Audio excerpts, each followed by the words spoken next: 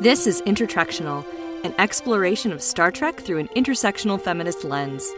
Star Trek is both a reflection of our society and an aspiration for our future.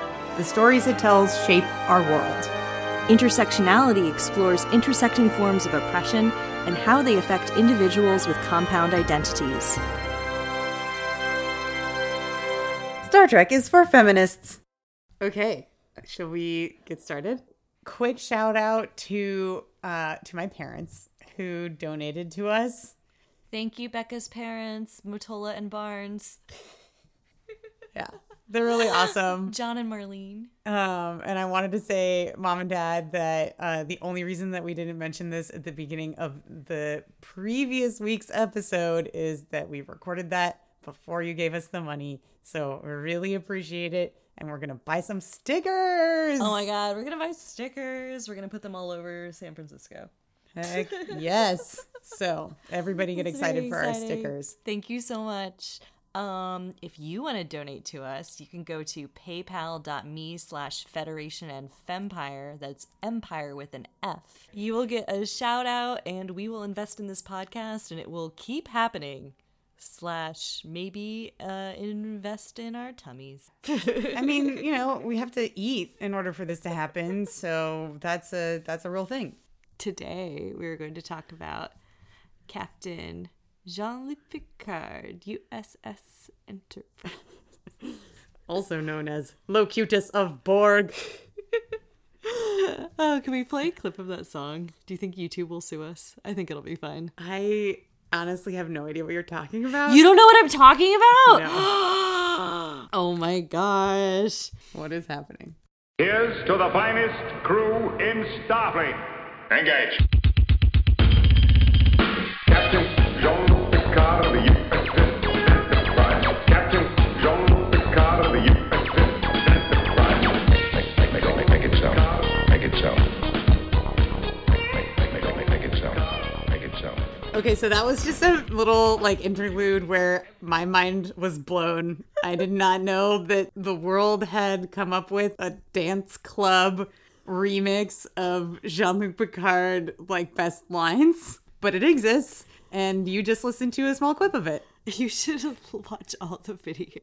We will link in our show notes to the whole video, maybe multiple versions of the video, because apparently there are multiple versions of a video to this song. So we're talking about Jean-Luc Picard, and we're talking about the Borg. Yeah, we're talking about the Borg. We are really interested in the Borg as an entity or entities, and also what they mean in contrast to the Federation. And we're gonna hit on the much awaited subject that I have been much awaiting of Guinan. Yes, Guinan. I'm so excited to talk about Guinan. She figures prominently into these 2 Borg episodes that we picked. Her complicated friendship, maybe romance, with Capitaine Jean-Luc Picard.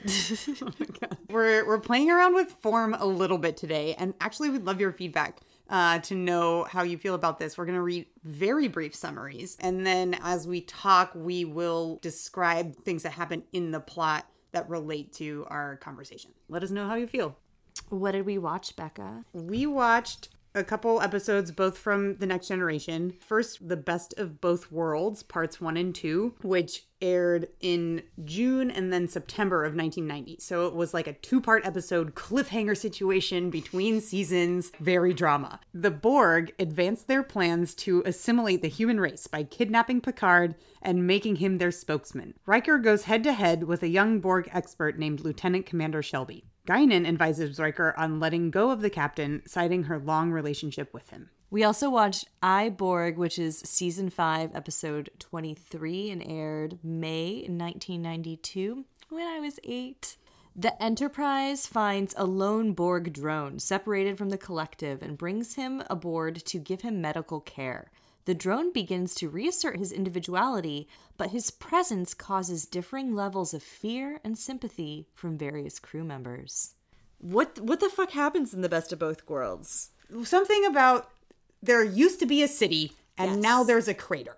That's their first indication that the Borg are coming. This curly-haired chick comes on the ship along with an admiral in like a sparkly uniform. Yeah. It's like a deep V, but the V is filled in with more shirt. So he shows up and he's like, the Borg are coming. This is Lieutenant Commander Shelby. She's really great. She's a Borg expert. Listen to what she says. And Riker is like, I immediately hate you. Like, she's been back at Starfleet headquarters or wherever it was she was hanging out, like, deep studying the Borg and also being very ambitious about her career. And so she comes on board and she's like, hey, yo, Riker, how do I get your job? So there's some confusion going on amidst these three players right now. What no one knows other than Admiral What's-His-Face and Riker is that Riker has been offered a commission for another ship. The Melbourne. He's not answered yet. And he's not answered yet because he doesn't want it and he hasn't figured out how to tell them. And it's also the third time they've been like, Riker, we want to promote you. And he's like, I just want to work for my best friend and stay on the same ship as my ex to make sure she doesn't date anyone else. You guys leave me alone. Towards the very end of that episode, he's like, my career decisions are my own. Everybody back off. Yeah, and I think it's fine. Like, if he wants to be second in command, he's really good at it, right? And there are lots of legitimate reasons to not to want to be captain. The one that he repeatedly gives is that he doesn't want to leave the Enterprise. It's the best ship. He doesn't want to be on not the best ship. Mm-hmm. So he might just be like holding out for this captaincy. Yeah, no, this is an interesting analysis where the like conniving version of Riker is like, I don't want to take these other captaincies because I want the Enterprise and I'm just here waiting out Picard, who I also like and respect as a mentor, but like, old. That might be part of his reasoning. My personal opinion is I don't think he wants the responsibility. We do. Yeah. Remember the episode we talked about last season where they all had their memories fucked with? The mind rape episode? Oh, the mind rape episode. Yeah. So in the mind rape episode, the memory that puts Riker into a coma is him making a command decision that gets someone killed. Right. And he's got some PTSD from that. And he might not want to be the final decision maker. He might not be over that. He might have some discomfort with that. Yeah. I also think that his experience serving under a different commander on that ship that had like the illegal cloaking technology experiment where he had a major disagreement with his commanding officer. I think he might be worried about having to take that position and then like making those kinds of like really difficult decisions, potentially getting into some kind of moral or ethical quandary where he's the like ultimate decision maker. So I can see the hesitation thing here, but I also think that he draws the contrast between that captain and Jean-Luc and says like, okay, this captain has never made me question my own moral values or like my belief in Starfleet's decision making. And if he were to become captain, he would probably be put in because, you know, the admirals are like all fuckheads, right? That's like part of the lore. Yes. And so maybe he's just like, I don't want to be directly reporting to an admiral who's going to tell me to do something that I don't think is the right ethical decision. I think this hits on something that we've been wanting to talk about more, which is just like toxic masculinity and like what's expected of men. What's expected of men is to be very ambitious with your career, to want to be in charge. Like no one understands why he would make another decision. The Admiral is downloading this information to Jean-Luc Picard. I'm just going to continue to call Jean-Luc Picard. In the meantime, Riker is escorting Shelby to her quarters.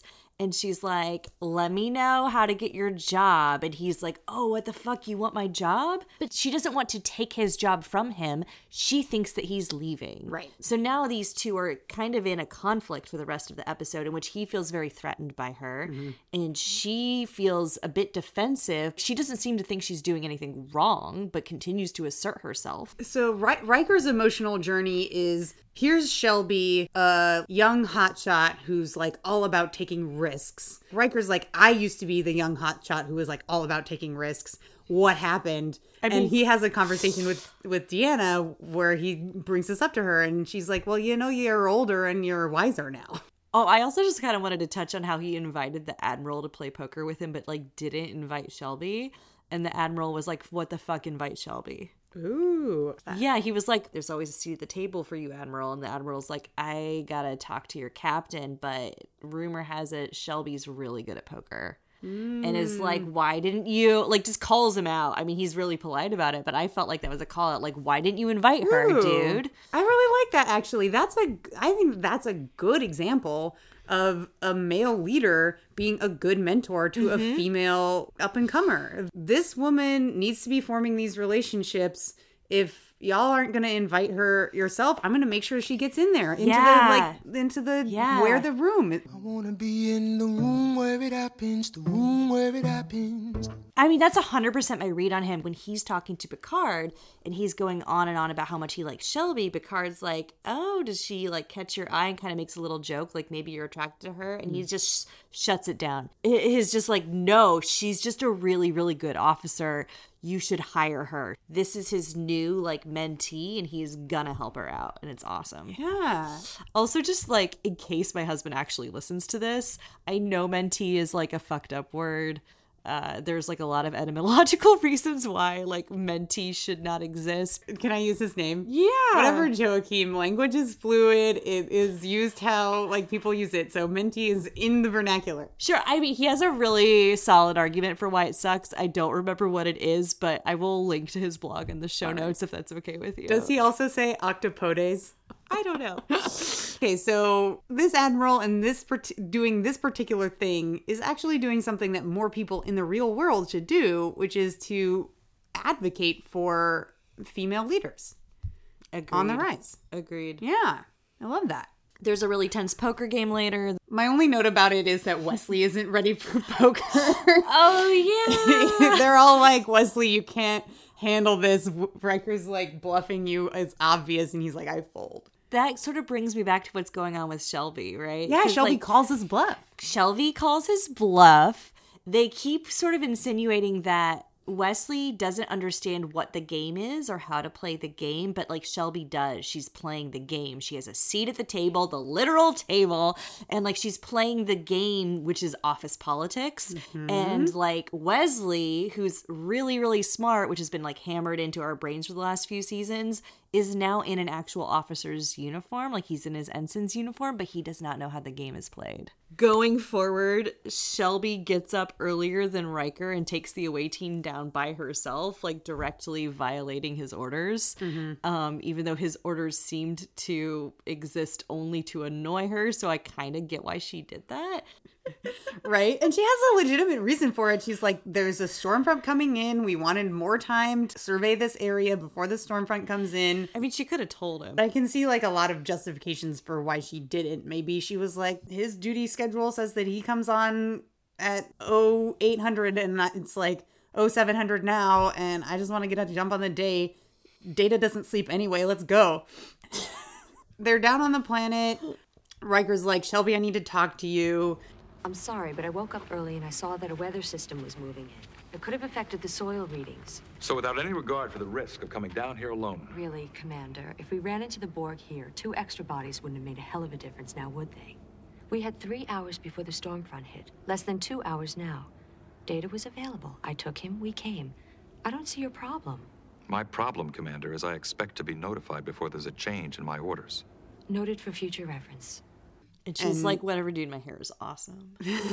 She's got this like really great early 90s hair where she like set her hair in rollers, put it up, hairsprayed it, and it has this mystical kind of romantic look. It's very blonde, by the way. She's a blonde-haired, blue-eyed, pretty short lady. Actually, one of the things that I clocked was she's at one point sitting in Riker's chair. After he's she is. after he's been field promoted to captain because Picard is Locutus, and her feet do not touch the floor. Really? Oh, yeah, she's short. She's short. I like that they've got this short, powerful lady. Me too. I mean, sometimes I have issues with how femme presenting all the like extremely femme presenting all the women on this show are, and like how they killed the only non-femme presenting lady.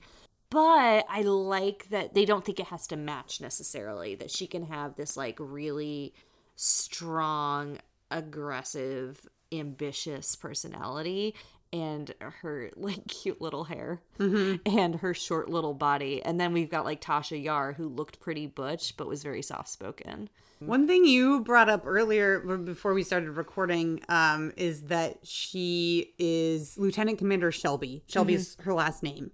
But Shelby also sounds pretty feminine. It sounds like a woman's first name. So while they keep calling her Shelby, following the convention of calling people by their last names, you just know that she's a woman. And it reminded me a lot of Janeway, where they're like, you know what, we're going to give you a last name that has a lady first name in it.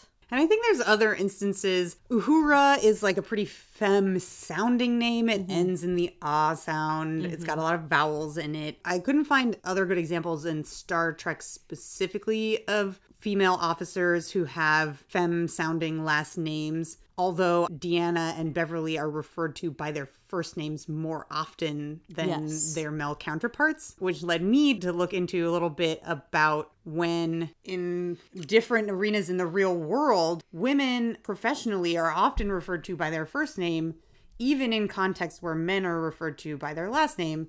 And I found an article that we'll link to in the show notes, but I'm going to read just one paragraph. It's from Newsweek. The article is called "Men Are More Likely to Be Known by Surname Than Women, a Sign of Gender Bias," researchers say. Recognizing a professional by his or her last name can mean improved perceptions of fame, status, and importance in a person's field. Respondents said scientists, whose names were invented for the study, were 14% more deserving of a career award when referred to by fictional surnames, even when they shared the same achievements. Wild. It's so crazy. And the other thing that you brought up while we were discussing this earlier was Hillary. Yeah, Hillary and Elizabeth Warren. So in the recent debates, Elizabeth Warren is getting called Elizabeth way more than any of the male candidates are getting called by their first names. And Hillary Clinton, when she was running, was referred to almost exclusively as Hillary. Yeah, it's weird. I mean, it's part of the many reasons that went into me eschewing my legal first name, Emily, and going by my middle name, Ryan. One, Ryan sounds like a last name. So when people call me Ryan, I sound, I don't know, a lot more authoritative.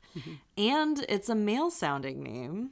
So I've just got all these like subconscious vibes that I'm sending out being like, take me seriously. Yeah, but I noticed this happening when I talk about you with other people, most of whom have not met you. You know, I talk about we're making this podcast together. My podcasting partner's name is Ryan. I can see their faces being confused, like you're making a feminist podcast with a dude. And then I like sprinkle in your pronouns to make it clear. But then, like, the next time I have a conversation with the same person and I mention your name, they're confused again. They're like, who is this Ryan person?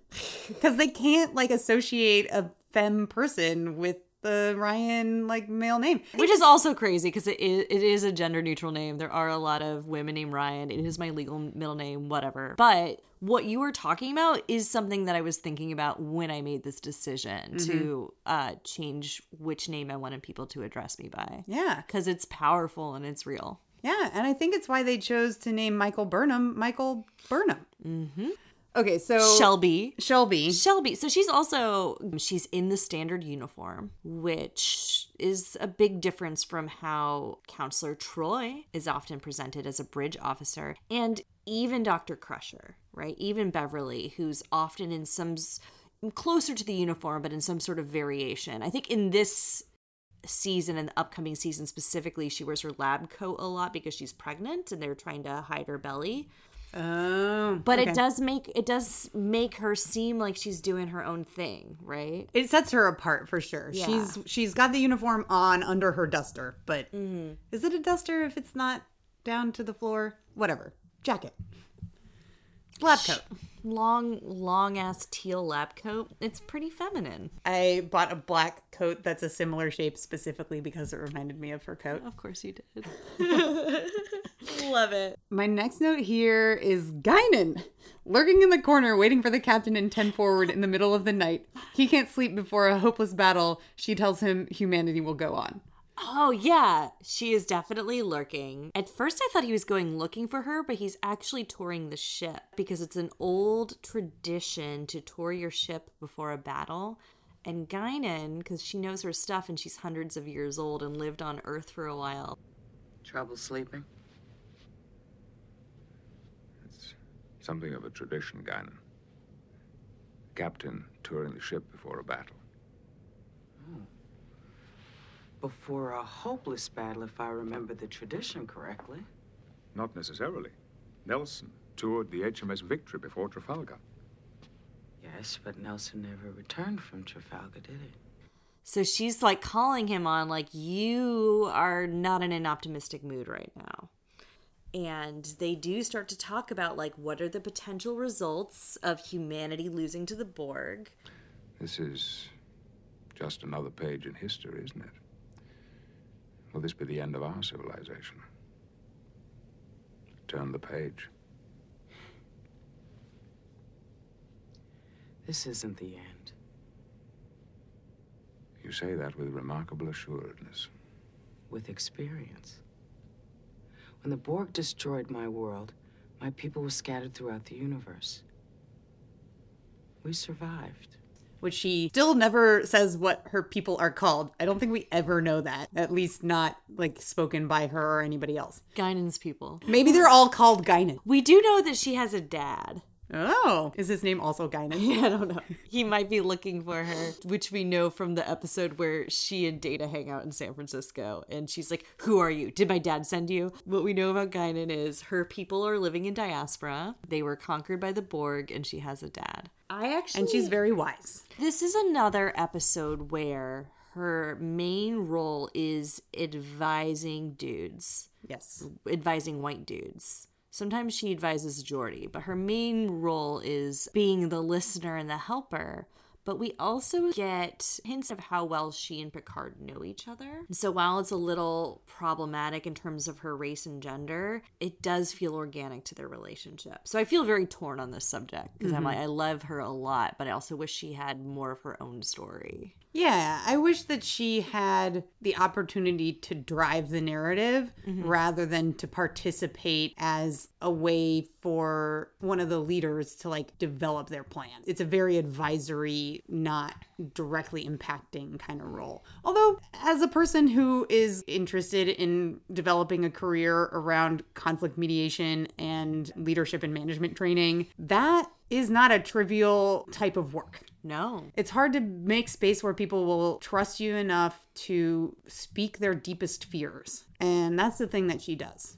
I kind of want to get into some more stuff about the Borg right now. So the Borg, they come and they get Picard. He's on the Borg cube, and this is before the invention of the Borg Queen, who's kind of retconned into this through First Contact. We see him talking to this giant room where, like, drones are all against the walls, and they're all, like, speaking to him at once in this, like, giant, unified, mostly male-sounding voice.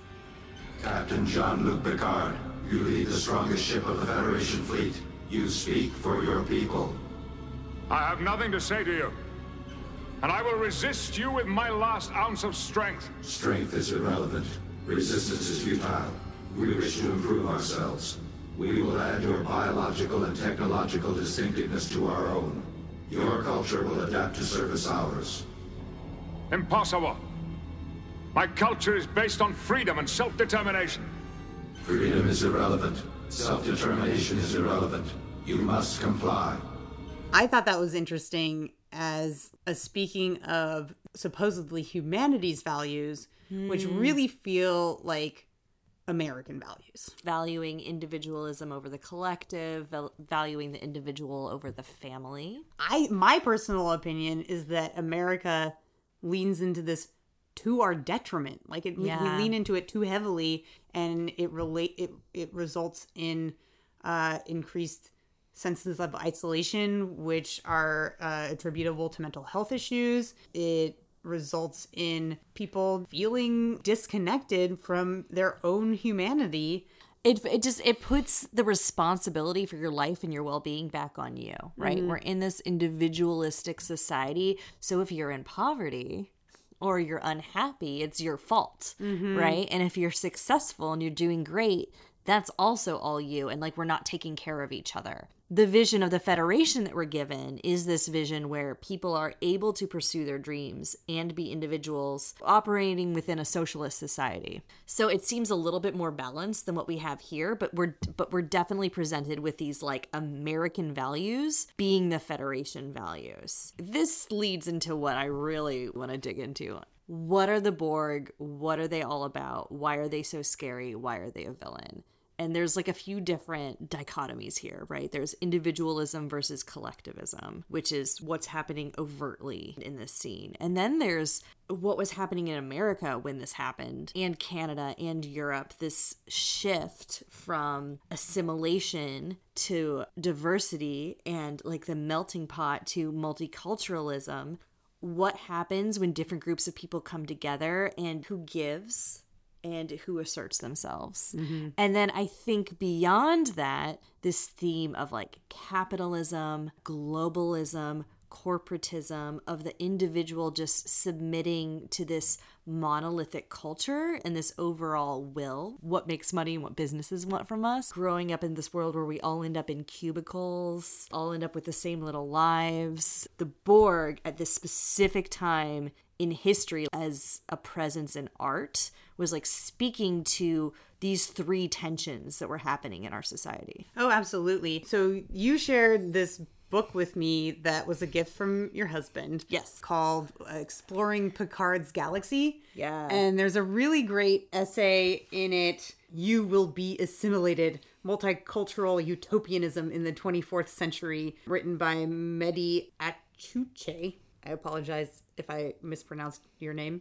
I think we'll pull I'm only some quotes. chuckling because I hope that they're listening to this in order to correct us. That would make me so happy. Yeah, oh my God, Mehdi Achuche. I hope they can correct us. Please listen to our podcast.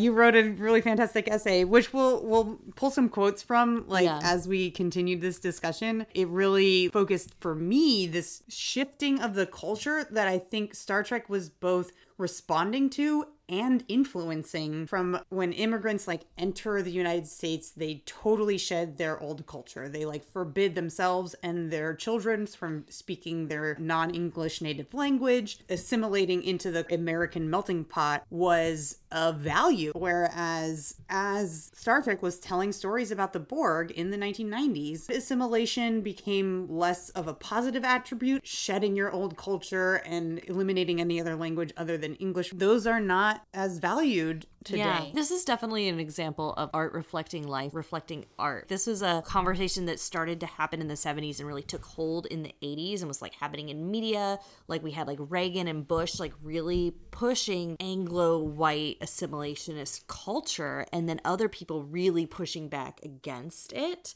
Star Trek picking up on that and taking that reign. Anyone who, like us, was a child when this was happening, when you then hear people should assimilate, you're like, oh, that's a bad thing, right? The people who assimilate you turn you into scary Borgs who have no feelings and no identity, and that's bad. So it really drove that home for this whole generation of people. We are the Borg. Lower your shields and surrender your ships. We will add your biological and technological distinctiveness to our own. Your culture will adapt to service us. Resistance is futile. The other thing that this essay really talks about is this tension between the Borg and the Federation, where the Borg sort of represents the worst parts of the Federation, or what the Federation could do if it's not doing a good job. Are they out there colonizing people, or are they out there respecting other cultures? The Federation also has this goal of traveling through the galaxy, finding new people, meeting them, understanding them, and in a way consuming this diversity. And the Borg has the same goal, except that they completely want to consume it. What is the Federation actually, and what does the Federation think of itself as? Because the Federation thinks of itself as the anti-Borg, but it's not 100% there. Everything that we witness, especially in the earlier series, but even when they move away from this, is that the Federation is mostly human, mostly white. I mean, all of these other cultures are in it, but it does still sort of feed into this ideal of white human supremacy, which is partially because we ourselves live in a white supremacist society, and it was made here. Even if that's not Gene Roddenberry or the creator's intention, it's reflected on the screen. Coming back to Guinan, and this is not my own thought, but I love this thought. When the Borg picks someone, right, they pick Jean-Luc Picard, not just a white male, but a white European male from Europe. He is going to be their spokesperson that they think the Federation will listen to.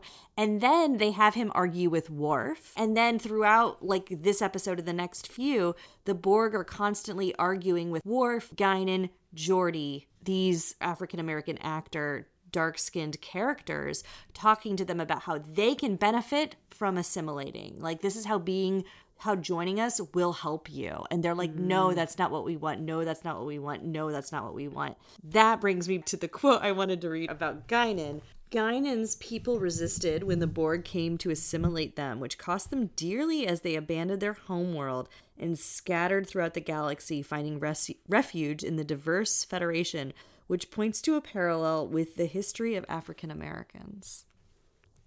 And also, just to emphasize this, all the Borg are like painted even whiter. They're so fucking pale. I think we want to move on to Iborg, but before we do, like the rest of the plot of this episode is just like they rescue Jean-Luc, then he's no longer a Borg, and we find out that he's like really hairy. Before all of that happens, a really large battle takes place that the Enterprise is not able to get to. Wolf 359.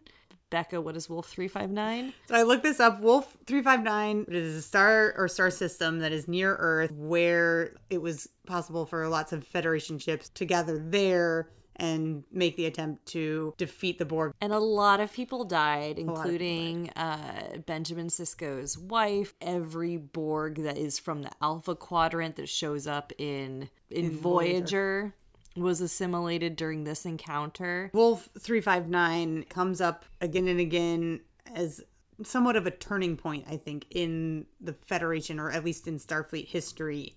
It's the most devastating battle up until war with the Dominion, and something on the order of 50 ships and their crew are all killed or assimilated, and the Borg cube is untouched. Part of the reason that the Borg are so triumphant in this battle is because they have assimilated Picard, Locutus. They have all of his knowledge of everything that he knows as a captain about Starfleet. Moving forward from this, there are people in Starfleet who blame him to a certain extent for the devastation that occurred.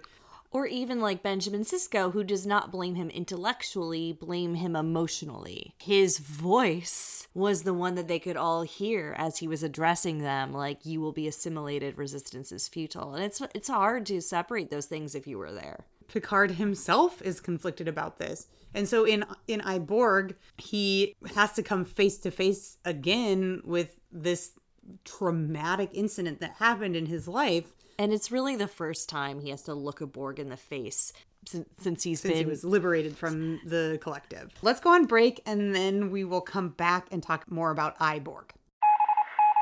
Hello, intertextual listeners. Becca here to invite you to join the San Francisco Sex Positive Democratic Club. If you are interested in advancing the ideals of sex positivity in local governance and discourse, this is the Democratic Club for you. We define sex positivity as a philosophy that all consensual sexual behavior between adults is inherently healthy. We support and work to create sex-positive public policy. We help elect qualified sex-positive candidates, especially those who are non-monogamous, kinky, sex workers, LGBTQ, and members of other alternative sexual communities, as well as their allies. We work to sensitize and educate all Democratic candidates and office holders, the Democratic Party, and the community at large to the issues and concerns of these communities. To learn more and become a member, visit sfspdc.org. You can also find more information on our Facebook page by searching San Francisco Sex Positive Democratic Club. Welcome back. Welcome back. One thing that I am now wondering, as we were talking about the title of this episode, and that kind of got to me as I was watching the episode, is how much they emphasize the importance of Hugh the Borg calling himself I versus we. And like, did they do that because they wanted to call this episode Iborg? Or well, he doesn't know the pronoun I for a while. He keeps referring to himself as we. Mm-hmm. He is not an individual. He's part of the collective. Mm-hmm. And God, I always fucking forget her name. What's that really annoying conservative lady writer who like Republicans just jack off to? Feels like there's too many of those. Tommy Lahren, Megyn Kelly. No. Ann Coulter. Fiction. Ayn Rand. Yes. Ayn Rand. Ayn Rand wrote this novella where that's like a huge plot point. Everybody refers to themselves as we. It's first person narrated, and it took me, I don't know, like 20 pages to realize that one person was, that when they said we were doing this, that there was only one person there. And then, I don't know, 2/3 of the way through the book, he learns how to say I, and it's like an act of political resistance. So I think this is touching on that, or at least touching on something that was influenced by that. I can see that. I will remember what that story is called and add it to the episode notes on our website. And it's pretty good despite how kind of icky she is. Yeah. I have never read Ayn Rand. I don't know that I plan to. That being said, I thought that... The Anthem. Oh, I think we've referenced this particular story in a previous episode that we talked about. It's like in the a different only context. Ayn Rand I've ever read. Nice. All right. Well, that makes sense. That solves that mystery. But I have to confess to getting like a little bit annoyed by how much they were like, the thing that makes us certain that he's asserting his individuality is his ability to use the pronoun I. And like, I know that it's just like a symbol of him like developing his individuality. Symbolism, Becca. Yeah. Language is important. Semantics, blah, blah, blah. We do Science words. major. Yeah. No, I think they hit it on the head. They're like playing whack-a-mole with it. They really, really hit that note. And there's a lot of other stuff he does that I think is more emblematic of that period of growth. Yeah. But the thing that stood out, so because I've watched this episode previously, I was like cued to look for the I. And the first time that he says I is when he and Geordi and Beverly are having a conversation. What is your designation? Designation? 3rd of 5. You mean our names? We don't have designations. We have names. I'm Beverly. This is Geordi. Do I have a name? And that's when they come up with the name Hugh. But in asking that question, he says, do I have a name? So that's the first time he says I. Yeah. And it feels like they don't actually like pick up on that. They're kind of sloppy with it. Yeah, it's a little bit. They're making this big point, and then they forgot that they put it in there. I wasn't sure if it was like a continuity error or if it was just like the first glimmer, and then they were like, oh, now that we've named him and he's speaking in the I pronoun, he's like getting it. He's like, he's going to be a person. Mm-hmm. This episode begins with Captain's logs, stardate 45854.2. The Enterprise is charting 6 star systems that make up the Argolis cluster, an area being considered for colonization. I think they use that term to mean we found an M-class planet we believe doesn't have any kind of life whatsoever. Hallelujah, maybe we can put humans there and we don't have to worry about Prime Directive implications. And then they're like, oh, whoops, there's Borg. We can't be here. They're still using colonize in a positive, whereas here we are today talking about and experiencing so many repercussions, negative repercussions of the more colonial period in global history, how much genocide happened as a result of that. For me, even just hearing the term, we're seeking a place to colonize, I get like, ugh. So they think that they hear a distress call. They go down and it's Hugh. It's Mr. Borg, who's like a baby Borg, like he's a teenage Borg. Crusher is super concerned because he's obviously injured. Let me at least stabilize his condition, give him a chance of surviving until they get here. Your concern is noted, Doctor. But any intervention on our part would alert the Borg to our having been there. I'm afraid we've turned that corner already. Kill it now. Make it appear that it died in the crash. Leave no evidence that we were ever here. Security measures must be taken before we beam it on board. Thank you, Captain. Standing by. And so my theory on this is that, like, he only values Worf in order to disagree with him. And he's like, wait, I do want to kill him. And if Worf thinks this is the right thing, it's the wrong thing. So we can't kill him. My interpretation was that Picard recognized that Beverly would not, even I'm doing it, that Crusher would not We can call her Beverly. We're not in a professional relationship with her. Whatever, fine. She's a fictional person anyway from the future. The issue is when her colleagues call her Beverly, not when we do. Beverly.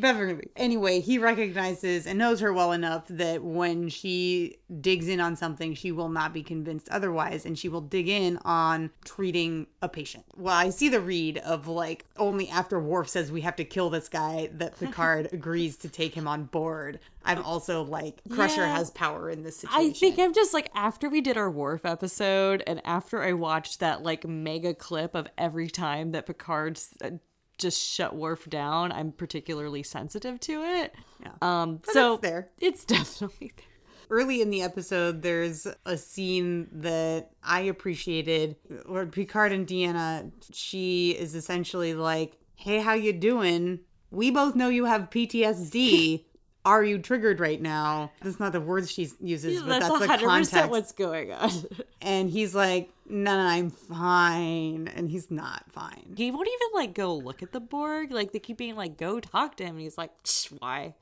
So the Borg is on the ship and he makes friends with the Doctor and Geordi. They devise this plan to use Hugh to introduce a virus essentially to the Borg that will disable them either temporarily or destroy them permanently. Beverly and Geordi are tasked with finding a way to do that because they know that eventually a Borg ship is going to return to pick up Hugh, 3 of 5. They're working out this plan, and in so doing, Hugh and Geordi especially develop like a pretty close bond. They're buds. Something between bros and father-son relationship.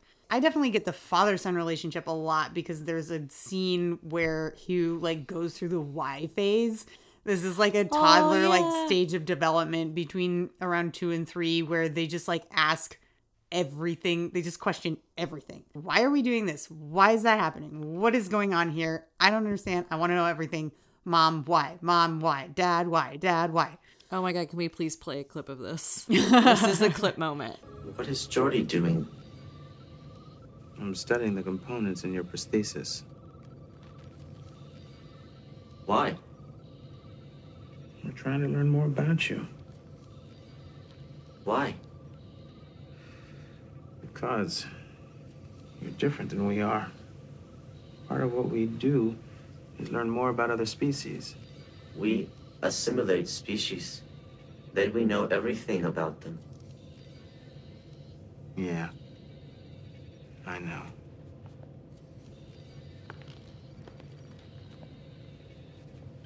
Is that not easier? Maybe it is. It's just not what we do. Why? So they get really close, and then Geordi goes to Guinan and asks for advice because he's having ethical quandary about like introducing this virus through Hugh. And Guinan's like, shut it down. The Borg are not individuals. Whatever you care about this person, it doesn't matter. They must be destroyed. But she's left with a question. And she goes, visits Hugh, and pretty quickly changes her tune. And this is when we find out that Picard and Guinan have a weekly fencing date. Oh no, this is out of order. We find out that Guinan and Picard have a weekly fencing date when Guinan is still like, fuck the Borg, right? What is he doing on the ship? Because she tricks Picard, right? They're fencing. Picard hits her with his sword, and then she's like, ah! And he's like, are you okay? And in that moment, she stabs him. You felt sorry for me. Look what it got you. She goes and talks to Geordi later. Then she goes and talks to Picard and is like, have you met him? And he's like, no. And she's like, you need to meet him. So she convinces the captain to go meet the Borg. Mm-hmm. And then the captain addresses the Borg as Locutus. Yeah, it's great. He's like, I'm Locutus. You must comply. Resistance is futile. Hugh is like, but you can't assimilate Geordi. He's my friend. He loves Geordi. All like anyone else, but not Geordi. It's so sweet. And then Locutus is like, no, he will be assimilated. Resistance is futile. And Hugh goes, resistance is not futile. Yeah. Hugh is like, it is not okay with me that these people will be assimilated against their wishes. Consent. Yeah. He internalizes this idea of consent. Consent is huge. Then there's this whole sequence of events where Hugh comes to understand that his being on board the Enterprise is putting the Enterprise and their crew at risk. So even though he's offered asylum, he makes the decision for himself that he should be returned to the collective to protect Geordi and the rest of the crew. And I wrote down the note, Hugh is his own trolley problem. I love this note. You are many. I am one. Gene Roddenberry knew one field of ethics, and it was utilitarianism. He read some John Stuart Mill in college or something. They hit this point just repeatedly throughout all the series and movies. Yeah. Look, you guys, ethics is math. Ethics is math. Which side has more people? There's your answer. Yeah. But I really don't think it's that simple, which is part of why I'm making light of it. But there is something valid there, which is why it is a whole field of ethics and why it comes up again and again. Yeah, but they're also struggling with this broader ethical question of whether or not they should commit genocide. Yeah. They're like, we've come up now with a way to destroy the Borg, which is like a weird shape, by the way. It doesn't make any sense. I don't Who cares? Beverly is like, we're talking about genocide. I don't agree with her because like that's really believing that the Borg is its own species and has its own culture, and like what it is the consumption of and the destruction of culture, at least as it exists in the Next Generation before we're introduced to the Borg Queen. But at this point, what we know of them is that they are committing genocide essentially constantly, and they're trying to stop it. While her perspective is important and complicates it, I think she's missing a lot of what they're actually talking about.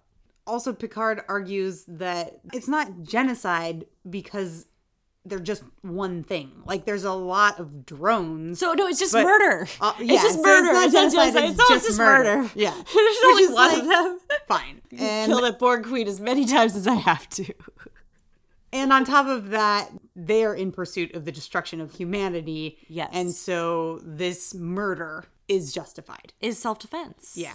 So Hugh leaves us. Yeah. I want to remind everyone that Hugh, as 3 of 5, as the actor who plays Hugh, all of those things, are coming back for Star Trek Picard. This actor is confirmed. Woohoo! If you're going to watch that, you should go rewatch this episode. Think about what we said. Do you have any more thoughts on him? Yeah, so I have some more thoughts on him.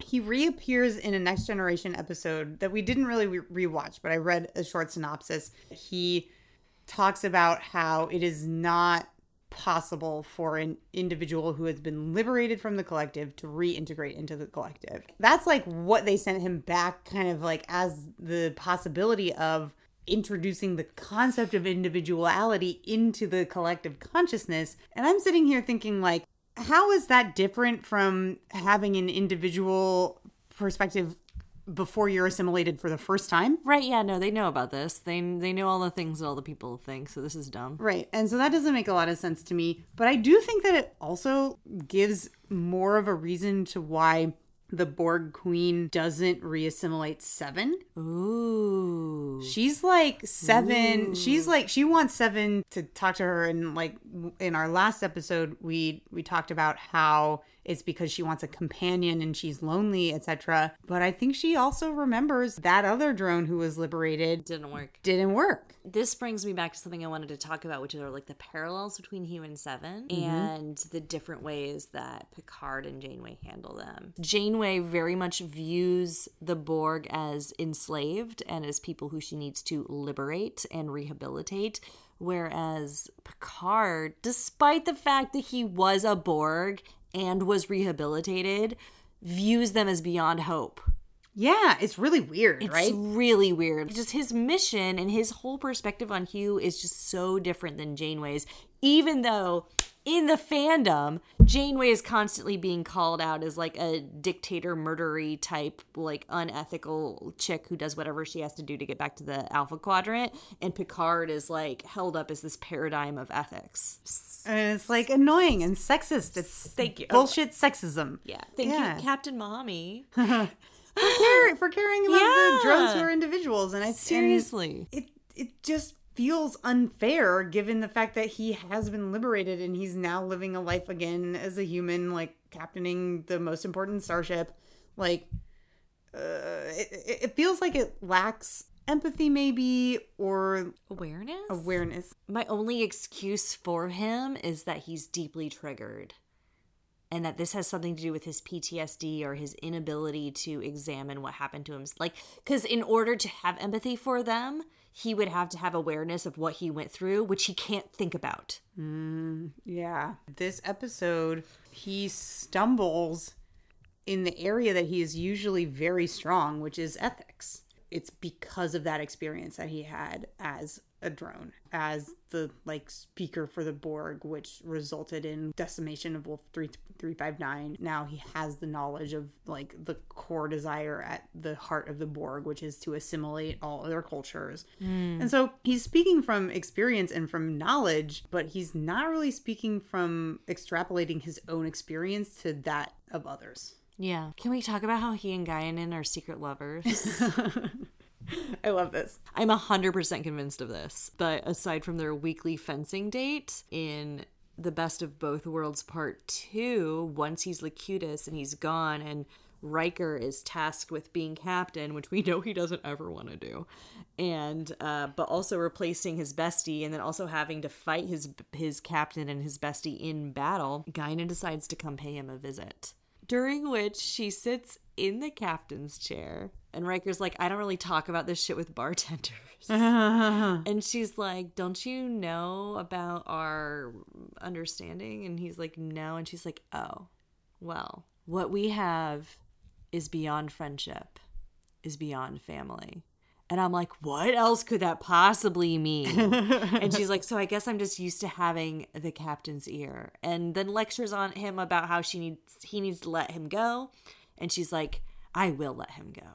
She's really powerful in that scene, and she gives Riker the kick in the pants that he needs. Okay, I see. I have to let him go. I have to think differently than I think Picard would normally think in order to not have Locutus be able to predict like what I'm going to do. And yes, also she, as always, is dressed excellently.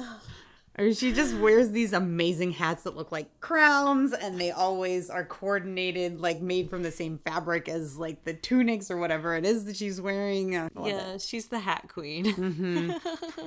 I just imagine that her quarters are just like all hat boxes. Yeah. Oh, can I just say one more Whoopi Goldberg thing? Yeah. So Whoopi Goldberg is on record saying that she partially decided to become an actress because of Nichelle Nichols. Yeah, which is amazing. And so she's on The Next Generation at the height of her fame. Like, she'd been in Ghost, like she was in movies at this time, and basically like called them up and was like, can I be on your show? It's a wonderful power move. I love it. Awesome. And she's great. Yeah, I just, like I said before, I just love the wisdom that she brings to this role and the gravitas. It really does. You really do get the depth of feeling that she has for Picard.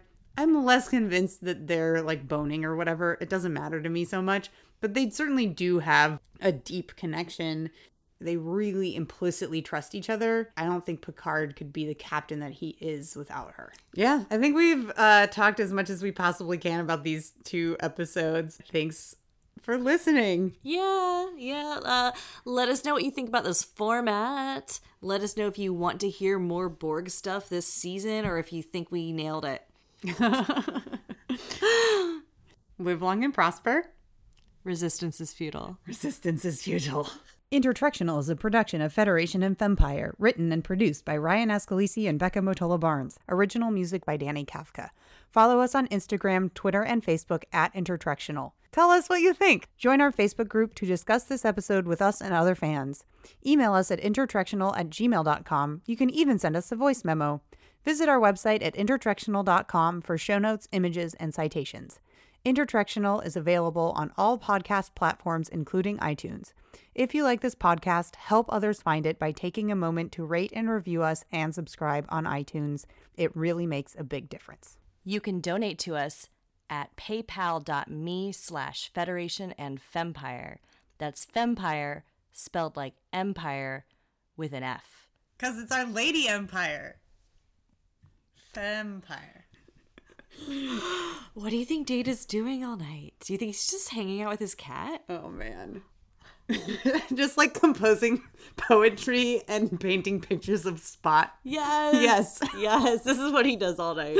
I love it. I think he like pretends to sleep for 20 minutes to endeavor to be more human and then like gets up and like turns his eye into a laser pointer for his cat.